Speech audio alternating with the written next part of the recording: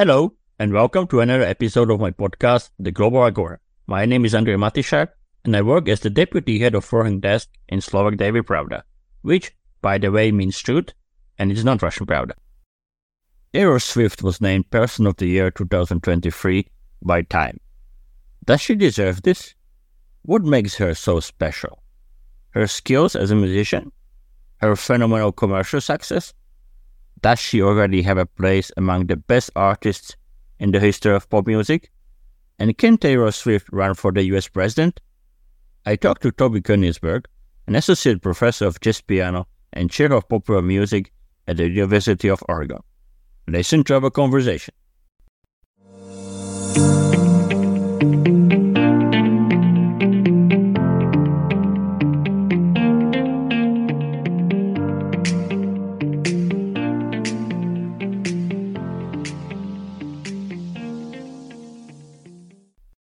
If you enjoy what I do, please support me on Ko-fi. For the link, see also the description of this episode. And now, up to the new debate. Toby, are you listening to Taylor Swift's music? Yeah, I do. Been a fan of hers for a long time, and I appreciate her ability as a singer and a songwriter and a producer and just an artist in the popular music industry. So yeah, I'm definitely a fan. So do you have any favorite song or an album? I do have a favorite album. My favorite album is probably Folklore. That is probably the album that most critics would choose as their favorite as well. It's a really special album by her. It represented a genre shift toward indie folk and was made under very unusual circumstances right at the start of the COVID lockdown. She was working in isolation, collaborating remotely with new people who she hadn't worked with before. She made the whole album in a period of maybe 3 or 4 months, just right at the start of the COVID lockdown, and then released it in July of 2020 when, people were still quarantined. It very much reflected the mood of the quarantine, and a lot of people began to think of it as a quintessential lockdown album. So it's a really special album, a really unique and unusual album in terms of, how it was made. And most critics, and I would include myself in this group, consider it probably her best work. You said you are a fan, but you're also a jazz musician with your own albums. So how would you characterize her music? In my interview, you mentioned that Taylor Swift was able to move quickly from country to pop and then to indie and folk pop, but she is more popular than ever. But even if there is a genre shift, I would say, and of course I'm just a layman, I'm not an expert, but I would say, listening to her music, you can say it's Taylor Swift. Why does it work for her? I think she is somewhat unique. I think that it's hard for an artist to transition from one genre to another, but still maintain sort of enough of their own sound and identity that it doesn't feel like they sort of lost their voice. And I think she's really good at that. She's good at kind of maintaining certain characteristics from her music that people identify with her and that are, things that she's really good at. In terms of, for example, writing very relatable songs, very catchy songs. She's good at maintaining those things, even while she sort of changes the stylistic surface around her and changes kind of the genre characteristics that she's, putting that voice, that songwriting, those things into. It's very hard to do that, to kind of maintain one's voice and the parts of one's music that one is best at, but then sort of change everything around those things and do so successfully and sort of have it all work out the end, the end result and the musical product really work well. And I think it represents a real facility and sort of like a musical virtuosity of hers that she is able to do that so well. And also consistently, she's done it multiple times now. She did it first from country to pop, and then she did it from pop to indie folk. This is just a thing that she can do, kind of maintain her voice as Taylor Swift and her songwriting craft while changing the genre. If we will be discussing Taylor Swift 50 years from now, or others will be discussing her, do you think she will be mentioned among the best in the history of pop music? That's a really good question. It's so hard to kind of take that historical perspective when we're in the middle of it now. My sense is that she'll be talked about in the future. I mean, if I had to guess, my sense is that she'll be talked about in the future as sort of a musical virtuoso, somebody who could write songs at a really high level consistently decade after decade now. I mean, she's been doing it on one album after another for 17 years, which is really incredible. So I think she'll be known for that, just kind of for her virtuosity as a musician. And I think she'll definitely be known for kind of, I guess, just her success in the industry. There's like a fan mania around Taylor now that people are comparing to Beatlemania. And there just aren't a lot of instances of that in popular music historically, of fan mania at that level. I mean, you have you've got the Beatles and you've got Michael Jackson and you've got several others. And now Taylor Swift, I mean, you can almost count them on one hand. And so I think people will talk about her for that reason alone. As far as other contributions to the music, I'm not sure yet. When I listen to Taylor Swift, what I hear is somebody who's a phenomenal musician who makes really great music, but she's sort of working within established genres. She didn't invent country music or pop music or indie folk music. She transitioned from one genre to another and worked within those genres. But, there are people in popular music who are innovators, who really did invent, new forms and genres and things. We still talk about the Beatles in that regard. And so it's not clear to me that Taylor will be talked about that way in the future as like a major musical innovator who sort of changed the course of the music by creating new forms and genres and other things. I don't know if she'll be talked about that way yet. Do you think that she would master your genre, the jazz, if she would want to? Well, I'm sure that she could have, but, jazz is a lifelong pursuit. So it would be difficult for anyone to sort of, come to it later in life, I think, and really master it the way that, the great master did. So, you said that we are witnessing some kind of a Swift mania, and Taylor Swift was also named the Person of the Year 2003 by the Time magazine. Does she deserve this? Yeah, I mean, it's hard for me to say. I haven't really considered all of the factors there that go into, naming someone Person of the Year. And of course, the competition is like everyone in the world, so it's got to be a tough call. But I certainly think as a cultural figure, he deserves it. Like I said, I mean, historically, there are just so few people in the music industry who have accomplished the level of success that she's accomplished. It's really extraordinary.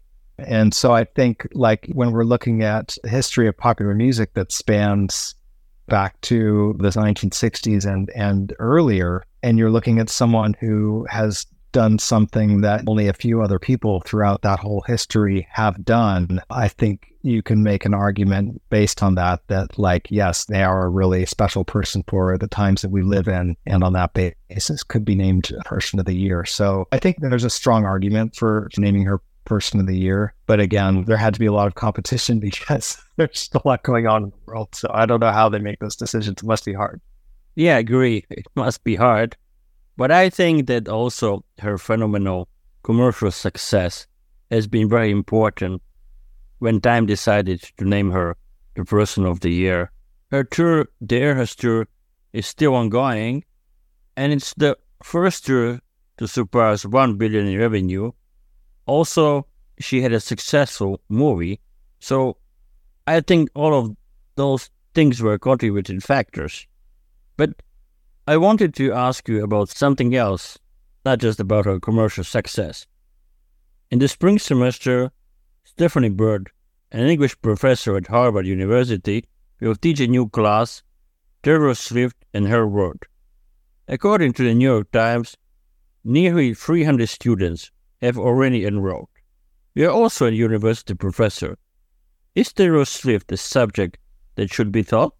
Yeah, I think she's absolutely a subject that should be taught because we study things that are important and relevant and that can make a difference to students in terms of the things that they know about and the skills that they have. And I think studying Taylor Swift, someone who is so relevant to the culture, and especially for music students, who is so successful and, who has knowledge and who has skills that students need to be learning about. I think, those things make a strong argument for the study of Taylor Swift. I mean, if you're studying popular music, and I teach popular music, of course, I mean, if you're studying popular music then, and you want to be successful in the field, then absolutely you should be studying the person who is, the most successful in the field. I think she's worthy of study as a cultural phenomenon, and also for music students as someone to, learn from in terms of her success in the industry and how they can emulate it. So in general, and you already said a few words about it, but what kind of impact does Taylor Swift have on American culture and society? And if you would be preparing a class about her, what would be your focus? It would depend on the type of the class. If I were to construct, say, a songwriting class that's all about Taylor Swift's music, then we would look at how she structures her melodies and the topics of her lyrics and how she, repeats words to create hooks and various things like that. So, I mean, that would be one kind of class. If we were to look at her cultural impact in more of like a cultural studies class, I mean, I'm sure every professor would say something, different in this regard. But for me, the thing that I would probably focus on most is her ability to have such a broad cultural appeal, which I think is something that's really notable about her, is that, for various reasons, she is able to have this incredibly large fan base. And I think it's worth looking at, how she's constructed fan base that's so large, because, that's the source of things like the $1 billion tour and all of these, records that she's breaking. And I think if you start to look at, well, how is it that she did, assemble this like army of fans? What you start to see is that she's done so in part by working in these different genres, to where, she had a period where she developed fans in country music, and then she moved into pop music and brought a bunch of those fans in who were fans of pop music. And then she moved to indie folk and brought a bunch of fans into the music. And I mean, fans into her fandom who are fans of that music. And at the same time, because she's been in the industry for 17 years, she also has different generations of fans. She has people who were in their 20s and in 2006 when her first album came out. And she has teenage fans now in 2023. And so she's got these different generations, as well as listeners from different genres, country, pop, and indie folk. And so I think, it's worth looking at how she's developed this just enormous fan base. And I think what I would class about Taylor Swift is how she has assembled that fan base from sort of these groups, these sort of subgroups, different genre listeners and different age groups, into kind of one kind of monolith that is like fans of Taylor Swift. That to me is an important part of like how she became as big as she became. And that's probably what I would focus on in like a cultural studies class focused on Taylor Swift. But this leads me to another question that is related to her broad fan base. Your colleague associate professor of music, Theory Drew Nobile, compared Taylor Swift and Beyoncé a bit, and he also said that he thinks that American culture would have a harder time seeing a black woman as a central cultural figure. Do you agree? Boy, that's so hard for me to say. I hadn't really considered that. He's a colleague of mine, and he mentioned that. I had never considered that idea, and I'm still kind of thinking it through and trying to figure out when I think about it. Because certainly Beyonce is also, really famous. She's a mega star, and certainly in popular music historically, there have been black artists at the top of the music industry, like a Michael Jackson. So it's an interesting idea, and I would definitely want to give that some more thought, I think. Taylor Swift and her real or rumored love relations serve as a constant object of the US media. Now everybody's talking about her romance with NFL player Travis Kelce. Interestingly, it is reflected also in her songs. Do you think it's a way how she fights? Or in fact, how she at least partly embraces many times obsessive celebrity culture? Or is it a bit of both? Yeah, I'm not sure. I mean, she, like you say, she certainly embraces, I guess, she embraces people knowing about her, personal life in some ways, which is true for celebrities. People read about their lives and they know, who they're dating or whatever. They know things like that. And she hasn't really shied away from that because she writes about it in her songs. Now, arguably, that can be, considered something that an artist should be doing in popular music is, talking about things that are meaningful to them and their song lyrics, and what's more meaningful than your relationships, right? So, it's maybe not just that she wants to tell the world about her relationships, but it's also that's just what an artist does. They express their emotions. I do think, though, that she's had a somewhat fraught relationship with the media. And she's complained about how she's depicted in the media, and she's talked about it in, some of her song lyrics, that she doesn't like how people talk about her in the media. I mean, I wouldn't say she resists media attention, but I think she doesn't always like the form that attention takes. Yeah, I mean, I think it's sort of a combination of things with her where she's, not afraid to kind of like put herself out there, as a celebrity and as a part of celebrity culture. Very often that works for her, but she doesn't always like, what ends up being said. So, I mean, I think those are kind of the dynamics around Taylor Swift as a celebrity. It both works for her, and then sometimes, she complains about it, feels that it's not okay. To be last two things. Taylor Swift endorsed Joe Biden in 2020, and she has an ongoing partnership with Vote.org, a non-profit, non-partisan voter registration organization. Do you think she might have political ambitions of her own? Well, that's a great question. I mean, it's purely speculative, of course. What I would say is that, I mean, something that I think is really interesting about Taylor is that it kind of doesn't seem as interested in things outside of music as some other famous musicians. Like, I don't know if you saw this, but, she was recently declared a billionaire by Bloomberg and Forbes.